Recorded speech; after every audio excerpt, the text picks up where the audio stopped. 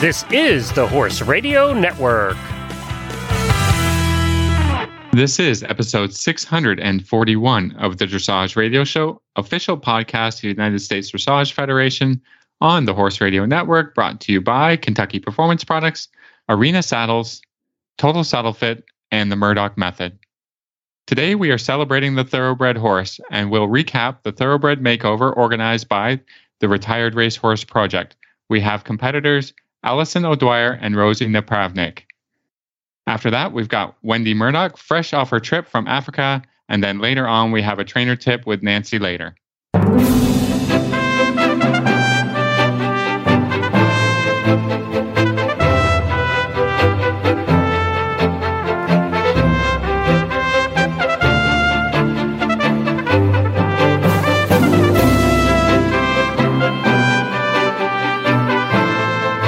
This is Reese Koffler-Stanfield from Georgetown, Kentucky. And this is Philip Parks from Rockwood, Ontario, and you're listening to the Dressage Radio Show. Well, hi, Phil. How are you this week? I'm doing good. I'm doing good, Reese. I'm a little tired because we have the saddle fitting day, and that's kind of a big, long project of, not really riding a whole lot, but just figuring out what the horses need, and just assessing the horses, assessing their saddles and their tack and all that great stuff. So it's one of those things that needed to get done. And so I'm just, pretty glad that it's done and the saddles are all adjusted. And now we're ready to go on with more training. I love it. Yeah. Normally people are like, what's the schedule for saddle fit? And my response is get a cup of coffee and be ready to hang out. Just be ready to hang out. Yeah, exactly. Yeah. Because sometimes it's quick and other times it takes forever. You just have to sort of become one with the day and one with the schedule. Yeah, go with the flow. Like normally you're not going to get a whole lot done. And it's just can't rush it. Cannot rush it. You just have to go with it. And that's the thing. We have bit fitting next week, which is also it's a cool day, but you're not really going to get much done that day. Some of the horses that aren't fitting, we lunge them or ride them or whatever. But in general, there's a lot of fitting going on. It just takes some time, but that's exciting. And like you said, it's something that has to get done, usually twice a year. So it's just the day you got to be ready for. So I get it. I'm going to feel the same way next week, I think. So what have you been, we've been off for a couple of weeks. What have you been up to? I know. Well, again, fall here is quite a busy time. Last week we had a big event at the horse park and I scribed for half a day, almost a full day. And I love to scribe. I don't always, obviously don't have time. And this happens to be on a Thursday. So I always say that's when I get my volunteer hours. But I like it because it's such a good day to just sit back and listen to what the judge says. And it's just, again, a good reminder of the differences of what judges are looking for versus training. Training, you could say, oh, that was a better transition. But a judge is going to say resistant above the bit. Not through. You see what I'm saying? Like always going to be on the critical side of things, but hopefully you're taking it as constructive criticism and not as a personal affront to your riding or your horse. And we've always talked about it. You have to appreciate that the judge can only judge what they're seeing in front of them, and they don't have a history on the horse when your horse shows up, or they don't know that you have just had a terrible warm up, or you're been running a little late all day or whatever. They're just capturing a moment in time and giving you hopefully constructive criticism, and you got to take it for what it is, and discuss it with your coach and take the good marks for what they are and the bad marks for what you need to improve. And I think for me, I always had the trainer hat on, or a lot of times had the trainer hat on, but to go in and sit, you really do notice the little things like the hair that's a mess or the tack that's not cleaned, or you really do notice that. Like that really comes into play just of the overall picture. But it's also just remembering that, the judge is capturing one moment, and they're not being mean. They're just literally commenting on that moment.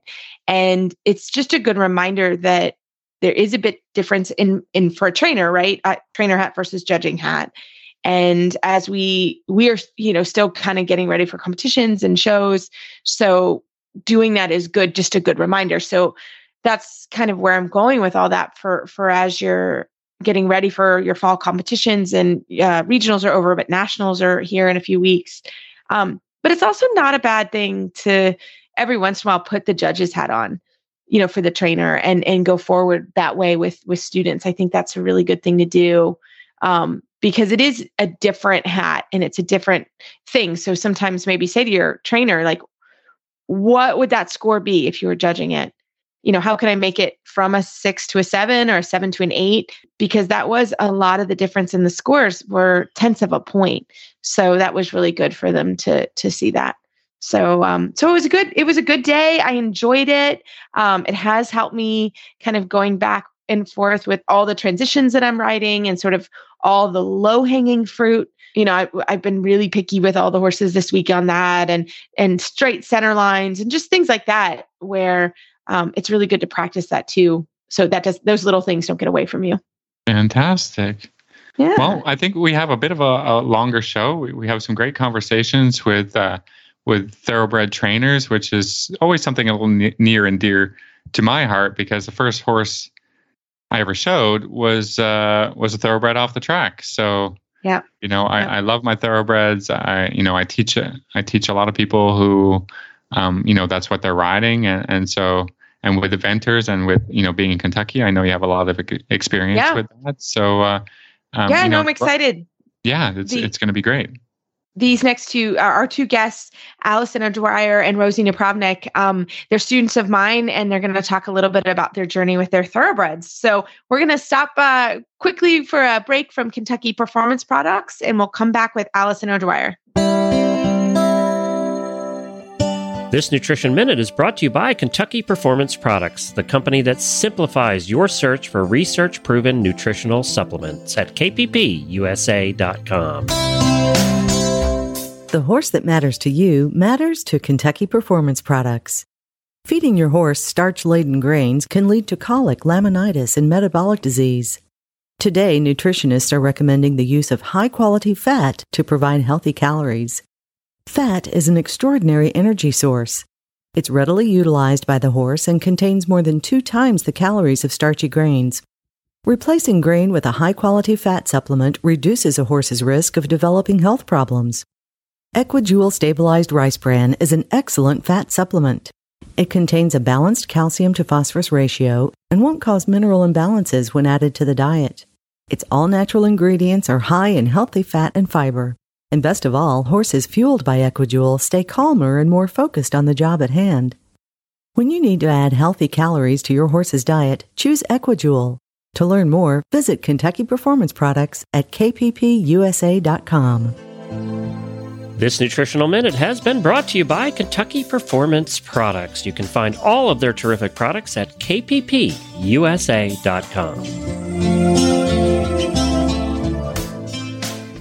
Well, today it is my pleasure to have Allison O'Dwyer on the line. She has just won the Retired Racehorse Project Dressage Division, which was huge. Allison, welcome to the show.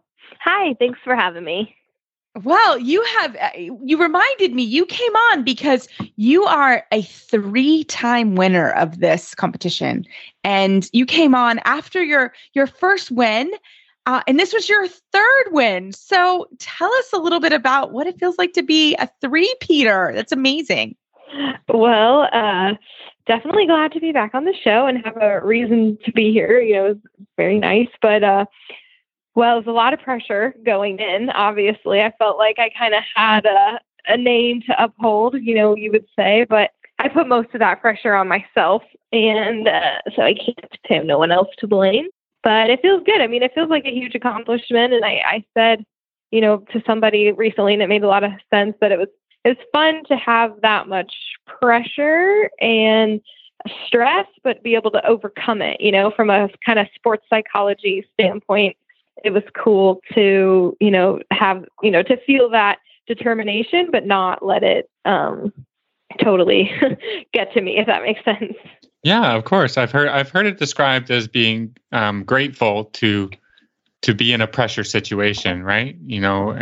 Pressure means that you're there with an opportunity to do something great, and that's sometimes that's I think you kind of described it this way, is that like it's nice to be in that situation because it takes a lot to even get there, or to even have these opportunities to ride in these situations where you can have and have obviously in the past some success. Oh, no doubt. Yeah, you're definitely right. It takes a lot to get there, and like it's an amazing opportunity, and yeah, there's some luck obviously that comes with it, and in order to be there, yeah, you feel very fortunate, and it was nice. It was nice to go in, like you said, with that pressure, because I knew I had a horse that was capable. And if I didn't have a horse that was capable, I would have said, well, this is a schooling opportunity, so. Mm-hmm. No, it's true. So tell us about Kubo, your partner this year, because he's quite a cool guy. Yeah, he is. He was interesting. I think he definitely, once again, proved to me that, all these horses are such individuals. I got him, and in certain ways he reminded me of another horse, but for the most part he was very unique. And he raced in Louisiana, but he was brought up to Kentucky to be resold and rehomed, and I was just scouring the internet like a crazy person trying to find my horse, because I was horseless and I had my baby, but I was ready to get riding again and have something to put my energy towards. I guess because a newborn wasn't enough for me. But, I finally, I've learned to trust my instincts and my gut. And I saw a picture of him and I said, "Whoa, that horse looks really nice," And I was lucky enough to have somebody in Kentucky, Jen O'Neill, to go look at him in person and just make sure there wasn't any like noticeable flaws. And when she gave me the green light, I got a shipper and brought him to Maryland. So Allie, what was it about him? I mean, that's the thing, is your gut, but what did you like about him as you were picking him for a competition horse? I go a lot off of like conformation cues. I liked that he seemed like mostly uphill balance, but definitely like a big shoulder with a well tied in neck, and in good angles behind. He wasn't straight necessarily or anything like that behind. He had good angles and seemed to have good feet. And I pay a lot of attention to like shoulder and, neck set and hip angles. And I just have a type in that way that I like. And there was just, something about him, like I said, conformationally, that was like, that thing's going to be, it's going to be nice. It's going to be a good mover. I mean, just the way that he was built, I said, there's really no way that it'd be very highly unlikely that he wouldn't be a good mover. Now, I didn't know anything about him personality wise, but, so much of that can develop as they come off the track that I try to I don't even ask too many questions about their temperament on the racetrack, because I've just learned from getting so many horses that, a really tough horse on the track can come to a farm and be an absolute puppy dog. And I didn't read into his pedigree much. I don't actually pay much attention to their pedigrees, because I feel like there's so many of them that they can differ a lot. So yes, he does have Storm Cat in the back of his line, but that's not something that would bother me. Who doesn't these days anyways? Yeah. Right. Fair. Storm Cat bred a lot of horses. Yeah. Yeah. And that's the thing about the Thoroughbred pedigree. Like, somebody they'll say, "Oh, such and such sire always has pretty babies." Well, I can definitely show you one that's not pretty. And the same thing goes with soundness and temperament. Storm Cats are all crazy. Like, well, that's not true. Like, I can show you one that's not crazy. So like I said, I just don't worry about pedigree, but it was really his conformation that I said, okay, I can work with that. Yeah, nice. So this year it was a little bit different because they were holding 2 years worth of Retired Racehorse Project finals. What was that like? Your horse is a 2021? Yes. Or 2020? Yeah, we're 2021. So we only had the 1 year to work. And it was interesting. It didn't really affect, I think, either too much. There was definitely one point when I just happened to be near the dressage complex the day after my ride, and I saw a horse going really, really well. And I was like, oh man, that horse looks really nice. I wonder, I'm hoping, you cross your fingers. Oh, I hope that's a 2020 horse.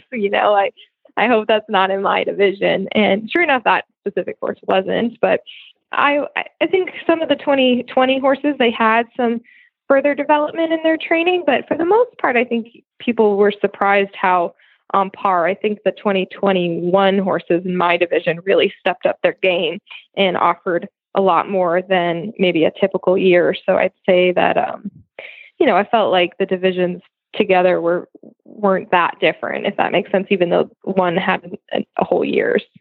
But it was also 2020, so it really wasn't a whole year because a lot of those people weren't able to compete or do much.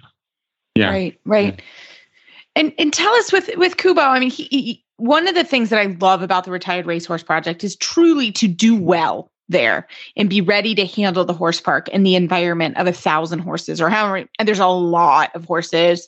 The horses have to be basically all over the park. They have to go in and do work in the stadium, the Rolex Stadium, the big one. And then if you make the finals, you have to go into a covered arena. Like it's a lot of movement around the horse park. So in my opinion, to do well, you really have to prepare your horse by taking them out and going and doing field trips. But how do you prepare your horses to get ready for this show? Oh yeah. I mean, no doubt you got to get them out because the horse park is intense. And, now that I'm in Maryland and not Kentucky, it's a little bit harder. I was actually in Maryland racking my brain, like, what can I do that would show him that venue? And I did get him to a schooling show at Morven, but it was just schooling show and like it didn't have the people and the trailers and it didn't have anything like what I knew he was going to see at the horse park. And now I did take him to a couple schooling shows before and I could tell quite quickly atmosphere was not going to be a problem as much with this horse. I knew, I was really surprised how well he traveled everywhere, but at the same time I didn't feel like he was fully tested yet either because if I had taken him to the first little Podunk's not very nice, but the small farm shows and he was rough and he was, not able to compete, I would have gone, okay, we have a problem. I need to get him out a ton more. But instead I took him to the small farm shows and he was every bit as quiet as he is at home. And so I said, okay, this is good. I don't have to necessarily rush and go crazy trying to take you everywhere because I have a young child and it's going to be really difficult for me to do so, honestly. But at the same sense, like I knew he wasn't fully tested because he hadn't seen anything on the same level as the horse park. So what I actually did is, since I didn't compete at all in 2020 and only managed to get to like 2 schooling shows this year, I saved my money and I came out in September to the horse park as a schooling opportunity. We found the USDF show at the Kentucky Horse Park in September, the month before. And I said, I know it's going to be expensive. It's going to be a lot of time and 2 trips on the horse. I said, but I think it'll be worth it. And it was mostly, honestly, to give me confidence in the journey, confidence with traveling with my baby and just to get him on grounds to know how he would do. So that's what I did. And I think it was very beneficial, honestly, more for my sanity than his. I'm not sure he even needed it, but it definitely helped me be more confident going into October. Yeah, no, I love it. So tell us, you are a mommy of a new baby. And what has that been like? I mean, that's been a whole different planet. It is. And I think that makes the win like even that much sweeter, that I can still do it. I'm kind of on my own a little bit in Maryland compared to, the support system I had in Kentucky. And so that was one thing to overcome initially, but then to also, be responsible for another human being. It's nice to know that I still can do the things and I can still ride and I can, still get things like that accomplished. But it's definitely been a challenge just with childcare, obviously, and everything is so spaced out here. So it's a lot harder for me to get to schooling shows and stuff because it can take a lot more time in the day just to get to one class. And then you're, needing to get the nanny for longer. And unfortunately, with my husband's schedule, he's a racehorse trainer. He works weekends. Weekends are when all the big races are, and weekends are also typically when childcare can be the hardest to find, and weekends are also when horse shows are on. So it was definitely a challenge, but it does make it everything very, very rewarding. And it gives, I think it gave me a lot of confidence that I could still be competitive, like as a first year mom. So Allie, what is next? I mean, how do you follow up a three-peat at this point? Oh my gosh, I know. I'm kind of afraid to enter again, to be honest. I mean, I had told everyone for a while that I was like, I'm going to take a break from the makeover. I have other goals, and that's definitely true. I'd like to, try to pursue a little bit more like upper level, things. The problem is I get these greenies and I get them to the makeover and they're just, suddenly rideable and fun. And then I sell them and then I start all over. So I'm kind of ready to not start all over. But that being said, I am trying to sell Kubo and find him a good home with somebody that is, wanting to be competitive. And he is a fantastic horse on the flat, obviously, but he also loves to jump. So I think he'll be happier in more of like an eventing home, and he's competitive on the flat. So hopefully that's where, he ends up. But we'll see. Yeah, like I said, I had said I was going to take a break from the makeover, but it's a bit of an addiction. Yeah, I'm driving home and I'm already kind of daydreaming about the next one, but I might see if I can force myself into like competitive trail or something, because like I said, the pressure, I was already a bit of a monster going into this one. I don't know what it'll be like into. Well, I try. I've grown up a little bit, so I've calmed down some, and the having a kid will calm you right down too sometimes. But yeah, so I guess it's open-ended. I have my filly. I'd like to breed her. I'd eventually actually like to get, a purpose-bred dressage horse and see if I can, have fun at some experience, and doing some higher level dressage. That would be really fun. So we'll see. I guess I'm open-ended. I'm not shutting the door to doing another makeover, but in the same sense, like I really would like to kind of focus on some other goals as well. Well, I love it. Well, we will be following you on your journey. And how can our listeners find you online if they want to find more information about you?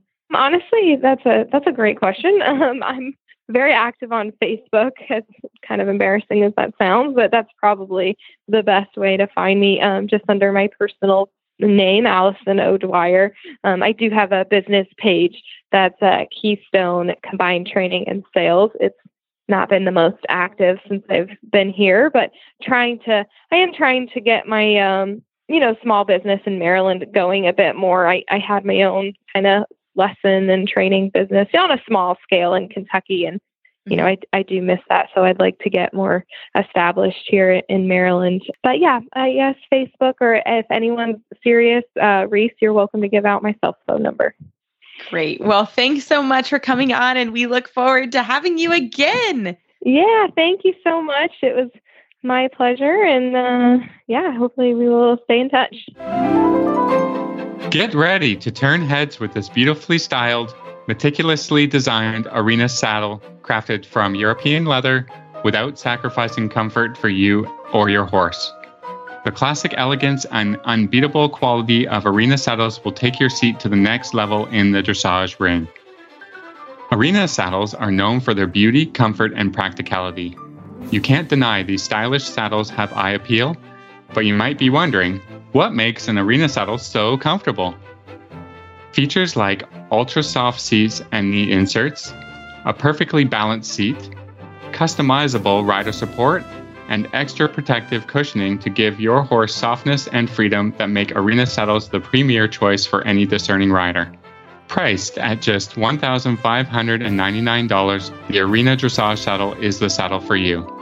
Visit arenasaddles.com to view the full range of saddles available and find a retailer near you. Well, tonight, I am so excited to have my friend Rosie Napravnik-Sharp on the line. She is an amazing horsewoman. She was one of the all-time winningest female jockeys. She's won the Oaks, the Kentucky Oaks twice, and so many, many more races. But I know her as a rider and trainer of sport horses. Rosie, welcome to the show. Thank you, Reese. I feel like you know me as like a struggling dressage rider. I do. Rosie, we're all struggling dressage riders. Yeah, you're not. So you're not unique. here I am, just where I should be. Yes, I do know you like that, but like, no, you are like an amazing. I've seen videos of you riding, galloping horse. You're just. I want to say a bad word that is really cool, and that's what you are. You're amazing, and you have changed disciplines, which is again from riding racehorses to. I mean, you are so good on cross country, and you have really, really a good seat and a good knowledge of horses. So we have met because I help you with your dressage, but you truly are an amazing rider, and so tell us what it's been like to change careers. I mean, that's huge. Well, so I've switched disciplines from racing back to eventing, but I've switched back. So I actually grew up eventing when I was very little. And I jokingly said for many years, like, I became a jockey because of dressage. So my mom was actually, I had to switch my mindset in that so that I could actually come back and do dressage, but that's a whole nother story. We can get to that later. But my mother was an eventing coach, is an eventing coach, and taught pony club, and I went through pony club. And so, I mean, it would have been very likely for me to become an event rider, except for dressage. I was young and I was just like, didn't have the discipline for it, didn't have the patience for it, didn't have the dedication to it. So I found the need for speed early, got into racing through pony racing when I was 7. And, 15 years later, let's say 20 years later, after I got into the pony racing, I went back to eventing, and dressage became like the ultimate challenge that I must conquer. That's where you come in, Reese. So you can help me with that. Enter me. I get it. No, well, first of all, you are a very accomplished rider. And so, and you're very smart and analytical about your dressage. So you can tell that this is something we are going to definitely conquer. And you also do a lot of taking thoroughbreds from the track and, rehoming them. So tell us a little bit about that part of your business. Yeah. So, that's really all I do is repurpose thoroughbreds from the track. It's kind of, it's just a natural passion for me. It's not something that, like when I was a kid, that was not a big thing. I mean, my mother had an off-track thoroughbred that she got from God knows where when she was 14. And she still had it when I think the horse passed away when I was like 13. So she had that horse like through my whole childhood that she had started in her childhood. But restarting off-track thoroughbreds was not a big thing when I was a kid. And then as a jockey, like for some reason, like it was never a big idea for me. And I ended up following a racehorse that I rode, and I won 2 races on him, and he just became my favorite. He's beautiful. He's kind of famous. His name is Sugar. And he's done all kinds of photo shoots with me and commercials and all kinds of crazy stuff. He's the super coolest guy. And he was actually the first horse that I took to the training level of eventing. But he was kind of the one who started my passion for reach training, because I rode him in races, and then I ended up actually claiming him to retire him. And my mother restarted him for me just to a very, very low level. So I sent him, I was still riding at the time, and I didn't have the time to do it myself or even, see him all the time. So I sent him to my mom's barn. And I said, just, retrain him, use him for your students, compete him yourself, whatever you want to do, like that will benefit you, blah, blah, blah. I just want to come down like once a month and cross country school. And so that's what I did. And I would go down and, I could not believe the progress that he would make and like the things that he would learn in between my visits. And so he and my mother doing the training were really, the inspiration for me to end up doing this for a living in my own second career. And so it's absolutely a passion. I mean, I feel like I'm one of the most fortunate people to, have a career in racing that I was so passionate about. And then, be able to come to the point where I was ready to leave that behind. And then I have a new passion. Like there are lots of people that have to figure out what they want to do when they grow up. And I feel like I've done that twice. Like I just all of a sudden knew what I was going to do. And so I feel very fortunate in that way. There's never been a question. And so I'm just literally having a blast doing what I'm doing. I enjoy so much the first rides on the horses, the new, fresh start, clean slate. I love to watch them just, catch on to things and learn new things. And they're so eager to please that it's so rewarding every single day. Well, that sounds pretty nice. Maybe I should do that. So what is it about the Thoroughbred that makes them so trainable? And then what are the challenges? So let's talk about the two sides of in general, the Thoroughbred horse coming off the track. So the thing that we all love about Thoroughbred is, like I said, how eager they are to please. Also how incredibly intelligent they are, which makes them trainable. And that aspect can kind of go into why they're so great and why they can be challenging. Sometimes they are so eager to please, they get frustrated with themselves when they don't understand things, and they're so sensitive that they become challenging.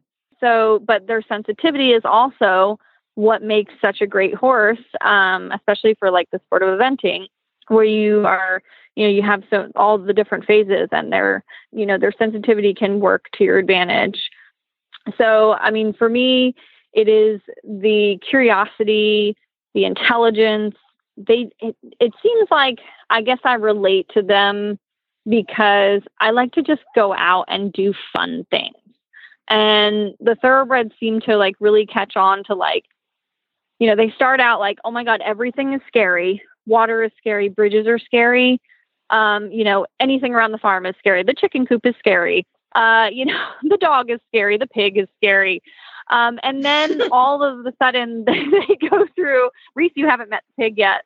I have not met the pig, but he's on Facebook. He's pretty amazing. Yeah. I'm just saying. Mm-hmm. Yeah. We had one horse that has a serious problem with the pig, but now he's cool with it. But anyway, they go through all these like, oh my God, everything is so different and scary. And then all of a sudden they sort of realize that their life is really stimulating and fun. And that's what, like when you have a horse that comes off the track that was actually difficult to train on the track, like had a training vice, when you bring them off the track, sometimes they completely flip and are just the most sensible horse because they were just completely understimulated by turning left.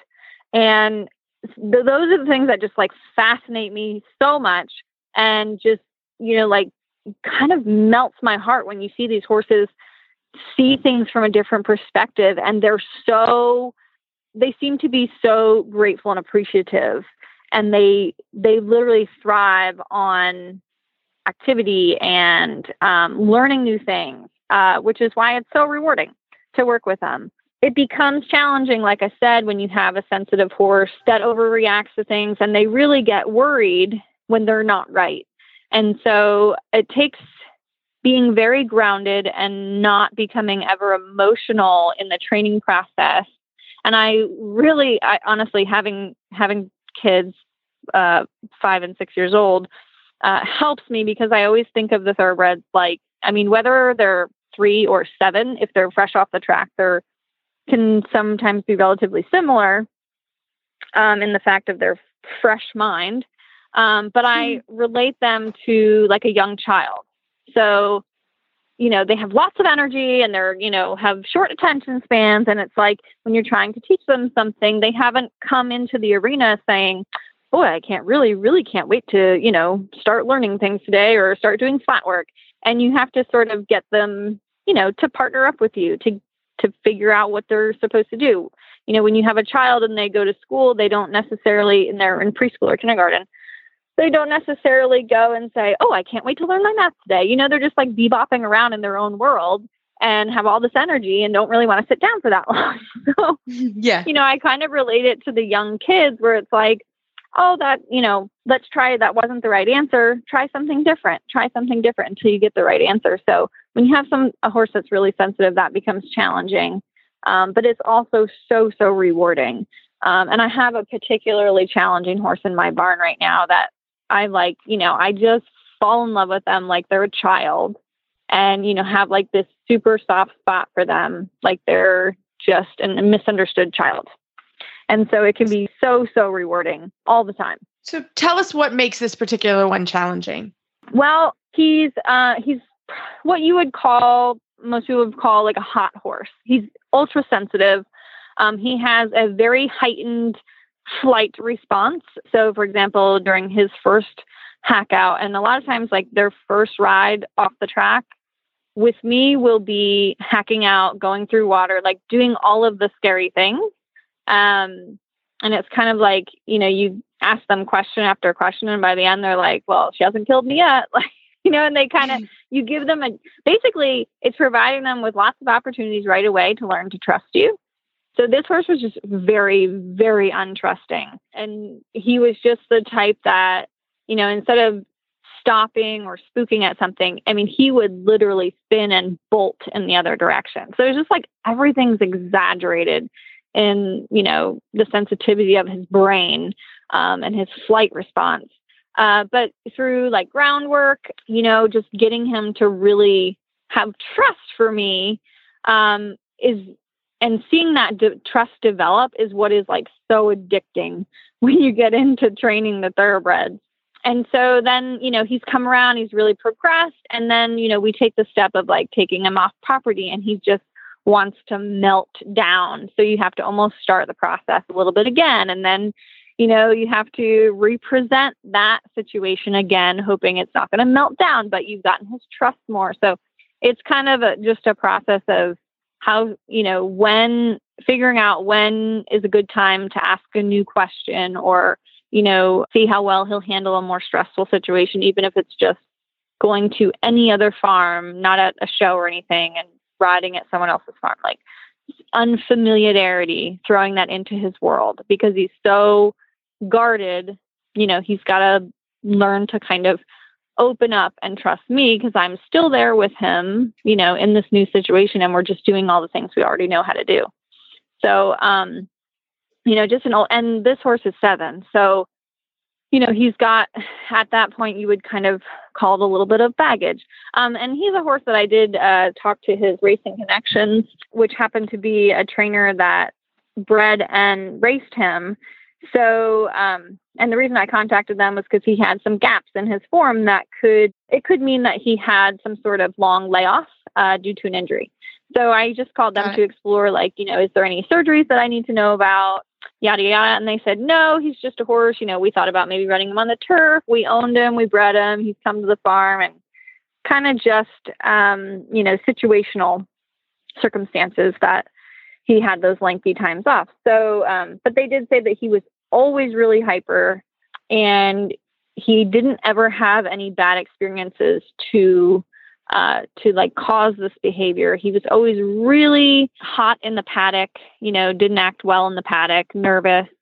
So it all makes sense. And, a lot of times a horse like that, horses are, kind of like people, everyone's born with a different personality and different tendencies. And, some of them might just need a little bit more hand holding, like through the process of breaking, through the process of, coming into the racetrack. And unfortunately, the racetrack is so fast paced that a horse like this horse, who's ultra sensitive, sometimes can end up just being dealt with because, there's time constrictions to get the certain amount of horses out every day. And they just kind of fall through the cracks of being pushed through the motions without being guided emotionally. So that can just make for a really insecure horse, which is what I think I have with this horse. Got it. Well, Rosie, you mentioned your kiddos, and if you're able to look at your Facebook page, you do the coolest gallop clinic for kiddos. Can you tell us a little bit about it? Like it seems so cool for all the moms out there or trying to figure out what are they doing with their kiddos, if they want to ride, if they don't, like how do you do that? So I grew up, like I said, I started pony racing when I was 7. And, that was very, natural for us because we grew up eventing. So we all obviously did lots of galloping. And we had, space to gallop. We would go, 6 farms over, galloping, just through the wilderness and hay fields and, farm to farm to farm. And I've just found, like, as I've gotten back into like the equestrian world, aside from the racing world, and I was boarding my horse Sugar that I was telling you about, the horse that I claimed and retrained. I was boarding him, and like, I realized, I'm like, geez, like, nobody has this kind of, opportunity like we had when we were kids. Like, there's not always space to just go gallop. There's not always like even turnout on all these farms. Where are all the kids at these barns running around, bareback with a halter and lead rope? Like, you just don't see it as much as the way we grew up. And so I realized just how privileged we were to grow up that way. And I also, this area, I've gotten into like the fox hunting community a little bit. And I just noticed like there's not a lot of kids out hunting. And so I just thought, also, there's no pony racing in Kentucky, which there's lots of pony racing on the East Coast where you find all the steeplechase racing and such. So I was like, man, I feel like there's a big absence of this like fun-loving, go fast, play hard kind of riding that we grew up with. So in an effort to raise interest for the pony racing, because we do have pony races at High Hope Steeplechase, which has actually unfortunately canceled the past 2 years, but eventually we will have pony racing at High Hope. So we're trying to just spark a little bit more interest for that in the Kentucky community. So I started doing these clinics this summer to kind of like prepare some kids in the area for what pony racing is like. And it was a total blast. We had, one of the things in like my really small group, which my kids were in, with the kids that were least experienced or youngest, on the tiniest ponies. And we would gallop up this hill in this decently small paddock. And, I would be like, okay, who went faster than they've ever gone before? And like one kid would raise their hand and I'd be like, okay, well, do you want to go? Did you like it? And they're like, yeah. And I'm like, well, do you want to go faster? And they're like, yeah. And I'm like, okay, let's go faster, And so just kind of, with also implementing, like we always start out the clinics, like in the indoor or in a very controlled group and make sure everybody feels in control of their pony. And then we like have the fun. It's like, all right, well, now we have all this control and we can just go and play and have fun and like go gallop, like get it out. Like everybody just, go crazy, but we have control doing it. And so I found for these kids that don't have that experience, getting them the confidence of having control of their pony is, the number one thing. And then they're confident to do something with it. So, it's even my sister, Jazz Napravnik, she's in Maryland. She also trains off-track thoroughbreds and she is a life coach. And so she works a lot with mindsets. And so from Jazz, I've learned a lot about that. So it's like, it's kind of working with a little bit of the mindset coaching with like, hey, I have control of my pony.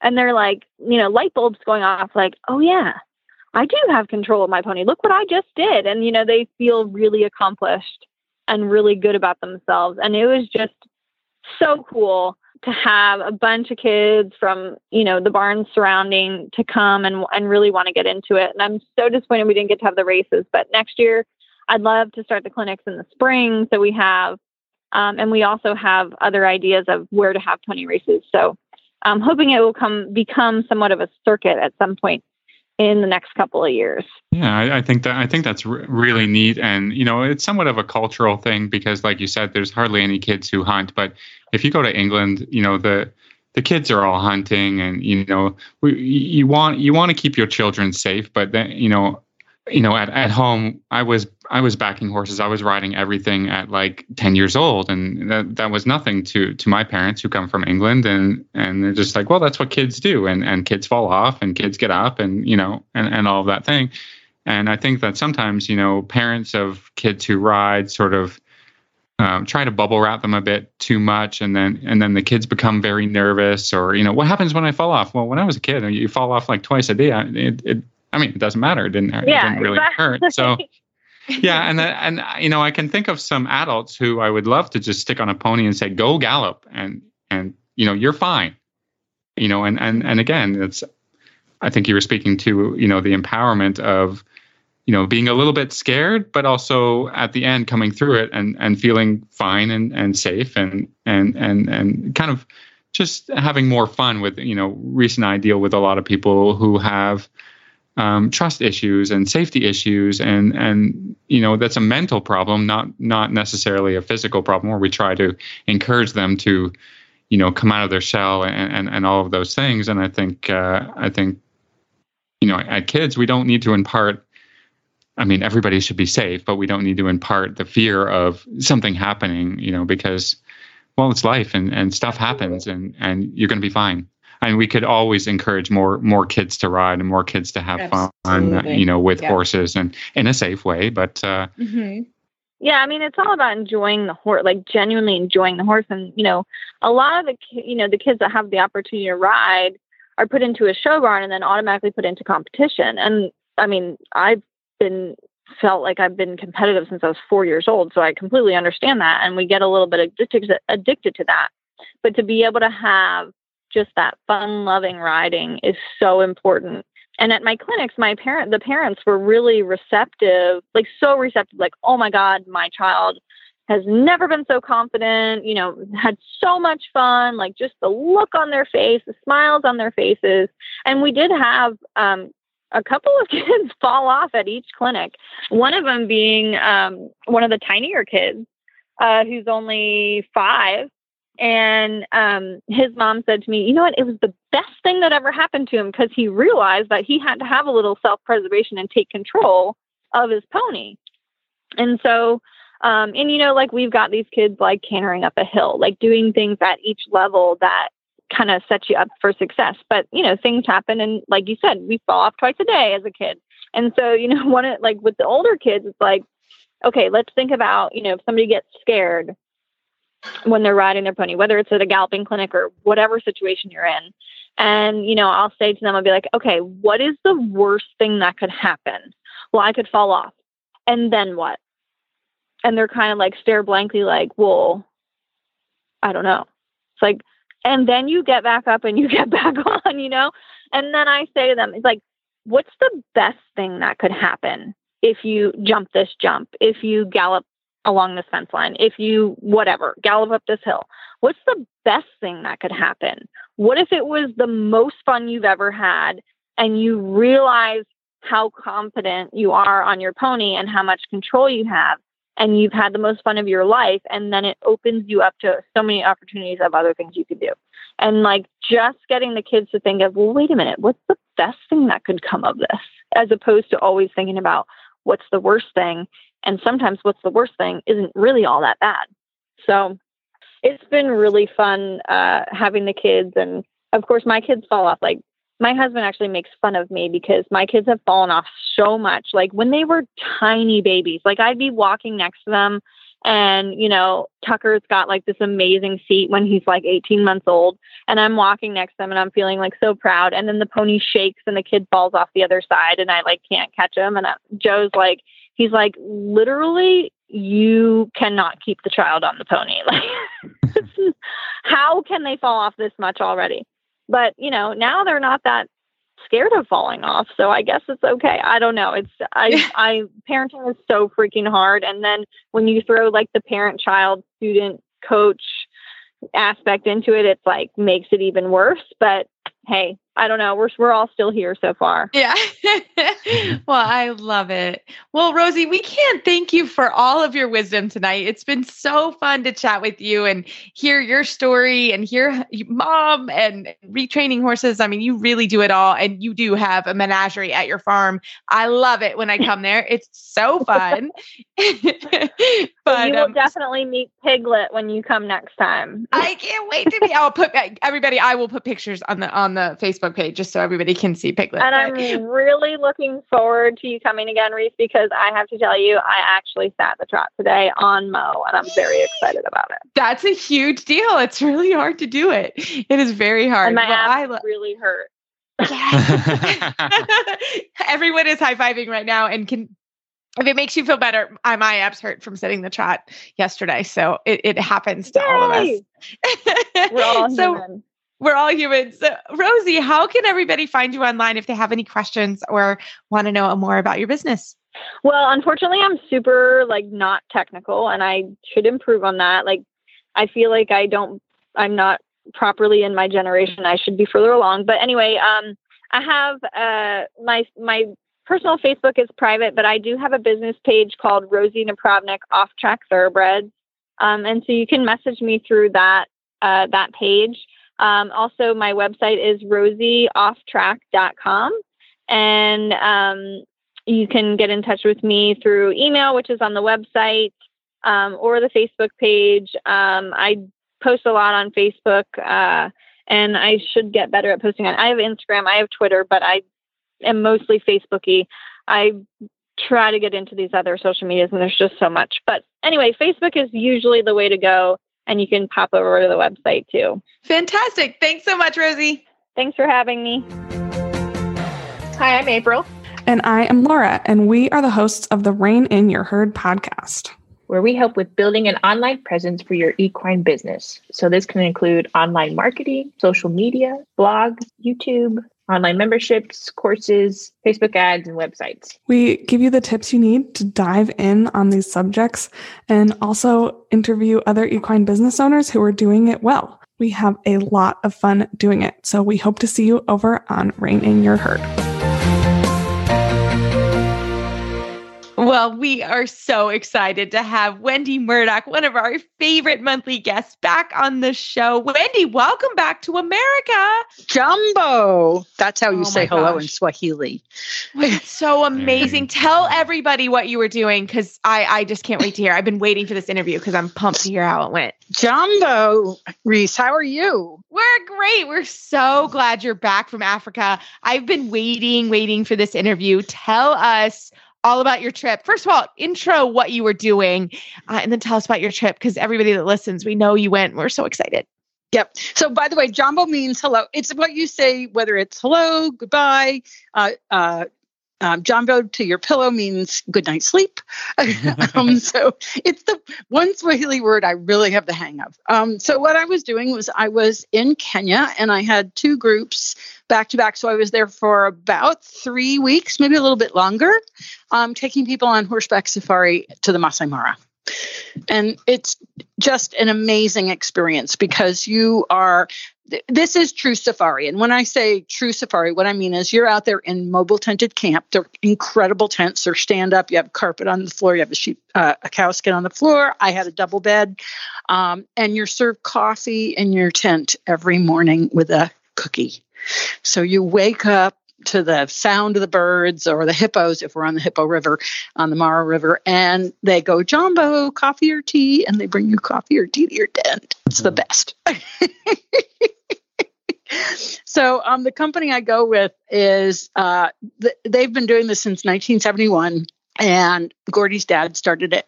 And so it is horseback safari, and you're, like I said, mobile tented camp, and we did 3 camps.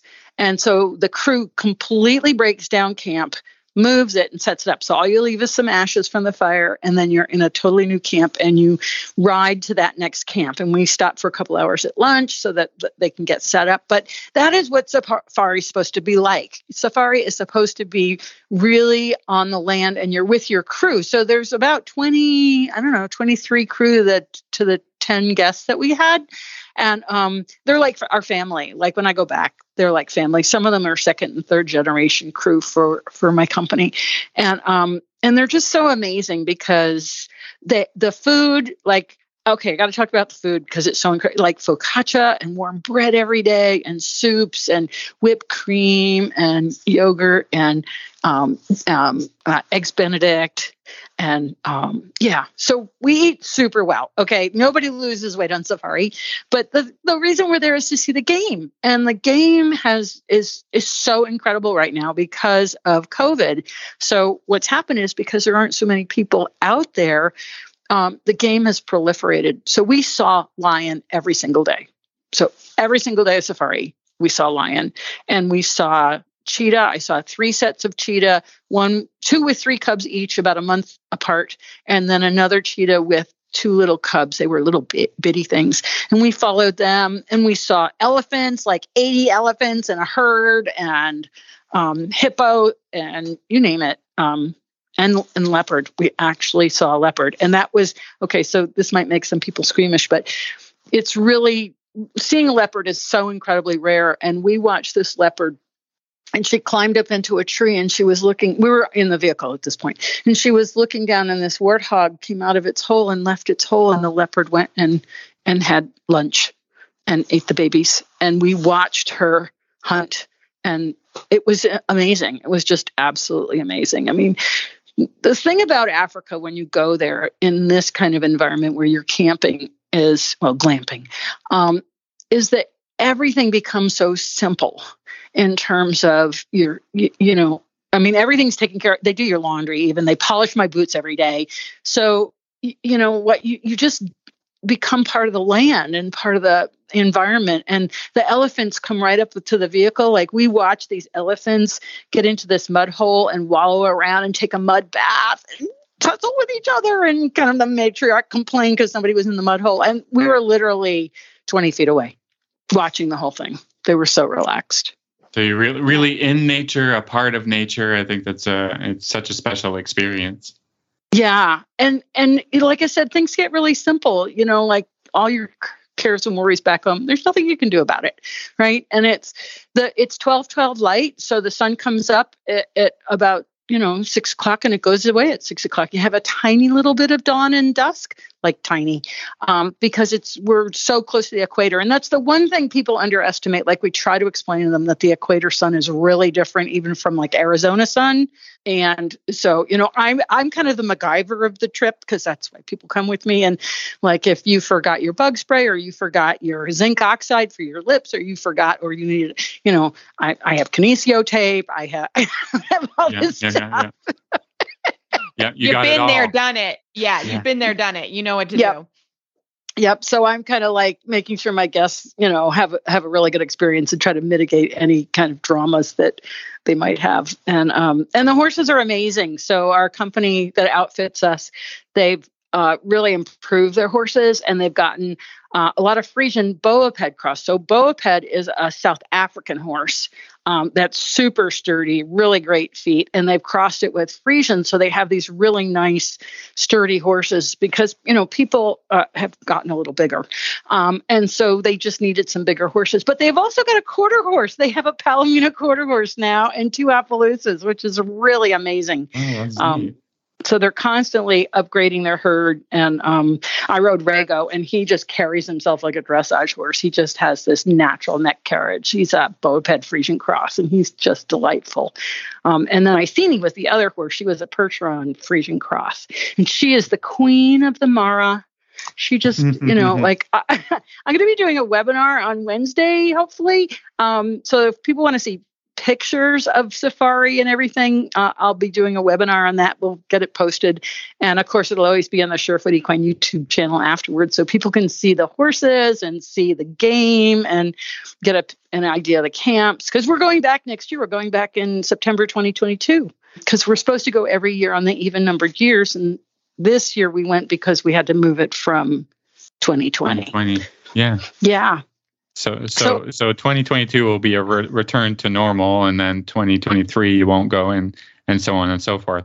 Correct.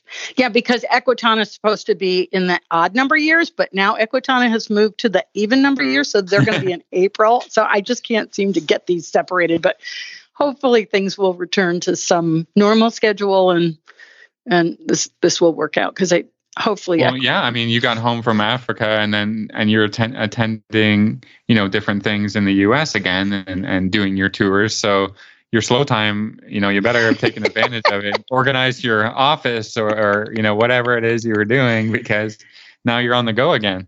Yeah, because literally my husband, Brad, left for RRP, Retired Racehorse Project, because we had a vendor booth there. And he left before I got home, and I arrived home and took a couple of days to get over jet lag, which was pretty bad this time. And then hopped in the car and drove to Lexington for the Retired Racehorse Project. And Reese came to see my booth, Reese. It was awesome. It was so fun. I know, it was great. I actually had been out of town myself, but I was able to get back on Sunday and to see you and see the booth. And I got to see the hay soaker in person. That is really cool. That is so really cool. I'm like, wow. I was, because I'm the one that's soaking hay all the time and it's so annoying. So I was like, I want to see this thing in person. And it was wonderful. Yep. And we were hoping to actually be able to run water through it, but we ran into a problem with the setup for the pump to actually make it run. So, but that's our plan is when we go, we're going to be going to Equine Affair in Massachusetts, and we're going to have it so people can actually see how it works. Because it, you just hit the button and it fills, and hit the button and it drains, or you can set it up on your phone with a Bluetooth timer, which you can program so it'll automatically fill and drain. So when you walk into the barn in the morning, your hay's already soaked. And you can decide how long you want to soak it and when you want it ready. It's so cool. It's so cool. I love it. And then you were also doing, because you're available for clinics, right? You were off to Otterbein to do a demo. So you have been all over, girl. I have. Otterbein University, Bruce Mandeville's there. And I met him at Equine Affair in Ohio about 4 years ago. I think it's 4 years ago. Anyway, he invited me to come and do a Surefoot demo because they've had Surefoot pads, and I saw their pads. I took a picture. They're absolutely perfect. And they've been using them regularly with their school horses. And so I did a little Surefoot demo and put all the kids through the balance trail. And then I did a Zoom type meeting for his class on just business. And, because I've been in this business a long time with some ups and downs. And the kids were really fun. They asked me some great questions. So I really enjoyed doing that lecture Yeah. form. And you never really know, as someone who teaches college, you always, hope they're, not napping and that they're listening, but you're so engaging that they shouldn't be napping. So, no, they weren't napping. Sometimes I think they were stunned. Like, who is this woman? This lady with all this energy and crazy go get stories. them attitude. Oh yeah, I love it. Things that work and things that don't work. Yeah, and you just keep going. Yes, just keep going. I love it. Well, Wendy, tell us, where can everybody find you online? They can find your webinars. Give us all the stuff. So you can find all the recorded webinars on the Surefoot Equine YouTube channel. We're going to be putting out an email we put it out every Sunday. Now that I'm back, I'm going to pick up on the webinars again. So we took kind of 2 months off because I was gone. So if they go to the murdochmethod.com website and sign up for the email, then on every Sunday, I send out the email for the webinars. We got some great guests coming up. We got Jillian Kreinbring and Nashawn Cook, and I'm going to do one on safari. So we're going to have great pictures, and with one of the guests that we had who absolutely was over the moon, couldn't wait to go back. She's already trying to figure out how to get back there. So they can find all that on murdochmethod.com, and of course on Facebook, Murdoch Method and Surefoot Equine is where you can find me on Facebook. Fantastic. Well, I want to go to the webinar because I want to go back to Africa. I have not gone with you, and your trip sounds absolutely amazing. It's like on my bucket list. So I love it. I want to come and see all the pictures. So awesome, as always, Wendy, thank you so much. And we look forward to next month. Yeah. Can't wait to talk to you again. It's always fun. Really enjoy you guys. And yeah, we'll just keep on going, see what adventures I get up to next. Love it. Love it. Well, Phil, this week, again, we've been working on cleaning some saddles. We've had some rainy days, so we've been pulling the saddles out. And, I always like to also check the saddles this time of year, a couple times a year, just go through them. And our stability stirrup leathers are looking great. I'm really excited about them. Yeah. My saddle, like I said earlier, my saddle fitter was with us today, and we were talking about the Total Saddle Fit stability stirrup leathers, and she's, we were just chatting about them, and I just was recommending them to her, or to all the people that she sees. And she's like, "Oh, do you like them?" And I was like, "Absolutely, they are the most comfortable stirrup leathers that you can find, that you can buy anywhere." So we really recommend the products, and we were also talking about their other things like the girths. She goes over everything, and one of the horses she was recommending a shim pad. And then I said, well, I got one of those too. And then, we pulled out the Total Saddle Fit shimmable half pad, and oh, that's great. And so, the word is out about, all these products that are coming from Total Saddle Fit, and we love them. And the saddle fitters, I think will be recommending them because, they're just great products. Yeah. Well, fantastic. Well, everybody, you can find them at totalsaddlefit.com, and Justin and his team will take good care of you.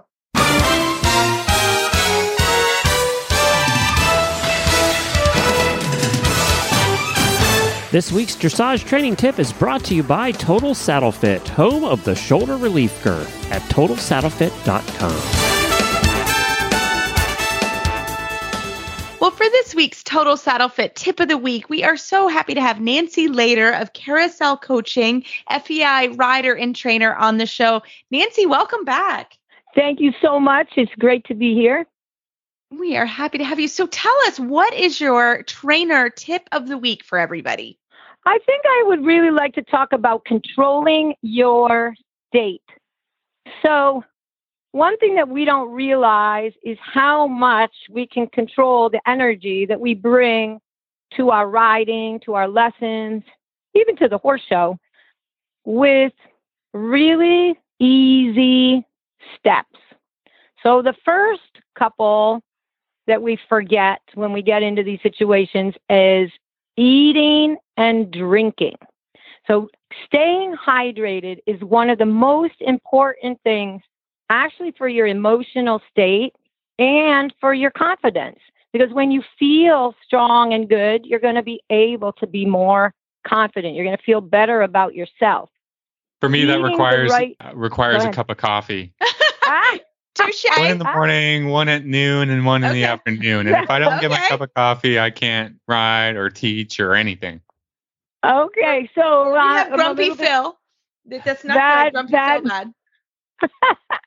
But what you have to realize is that coffee does dehydrate you.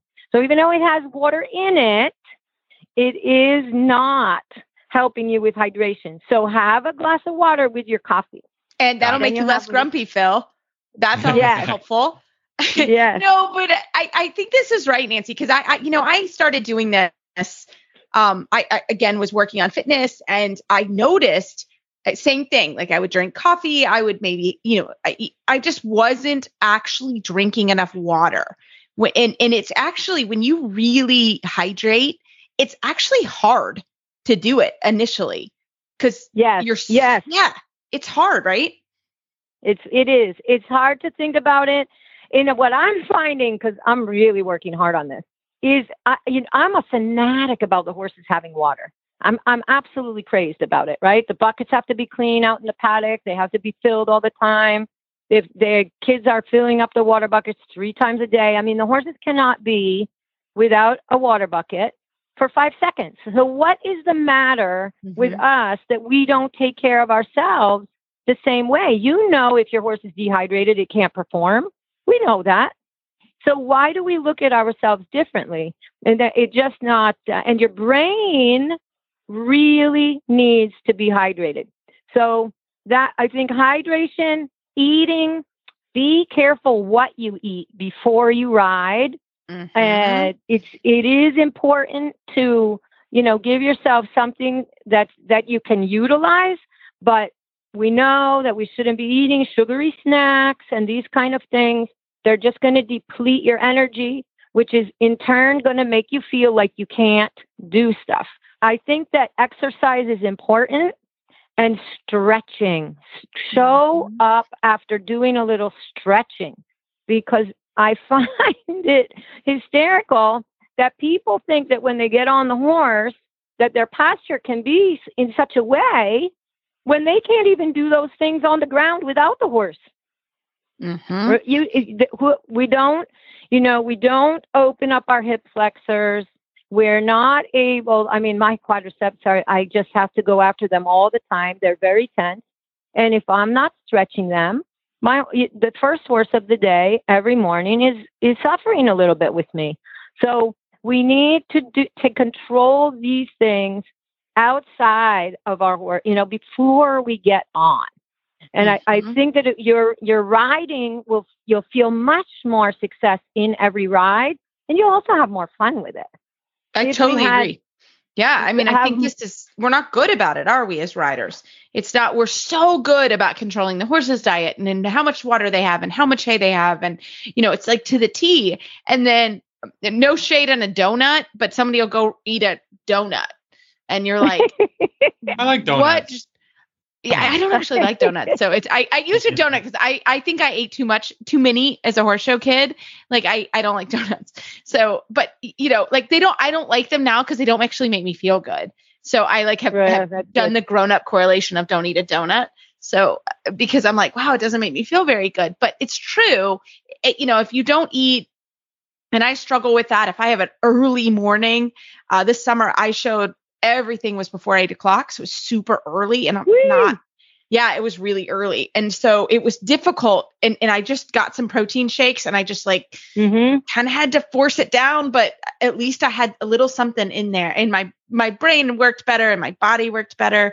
So I completely understand what you're saying. And I think, as we're going into sort of the final season, championship, regionals, et cetera, just remembering that, and the other thing is just having it available. Put it in your cooler, put it in your car so that you have some good snacks, some healthy snacks because with you. The things that are easily accessible are not always good for you. So definitely if you plan, and when you plan ahead and you've really got it there, it gives you less incentive to go looking for something this bad for you. It's true. It's so true. So I think this is such a great tip and just a good reminder for everybody. So Nancy, I love it. So how can people find more tips and more information about you? It's kind of fun, actually. I think we have some carousel quick tips going out on YouTube. I don't know that they're out there yet, but they will be. And then you just go to carouselcoaching.com, and you can find me there and a little bit of this positive mindset coaching, some packages that we're offering, some of my webinars that have been recorded if people want to get an idea of what I'm doing. And then we'll have more webinars coming out that people can join in different subjects over the winter. I plan to be doing more of it. So just get on the email list or send me an email at nancylehorses@gmail.com so that I know that you're interested in what we're putting out. Fantastic. Well, Nancy, thanks so much. And we look forward to having you on the show again. Thank you so much. It's great to talk to you.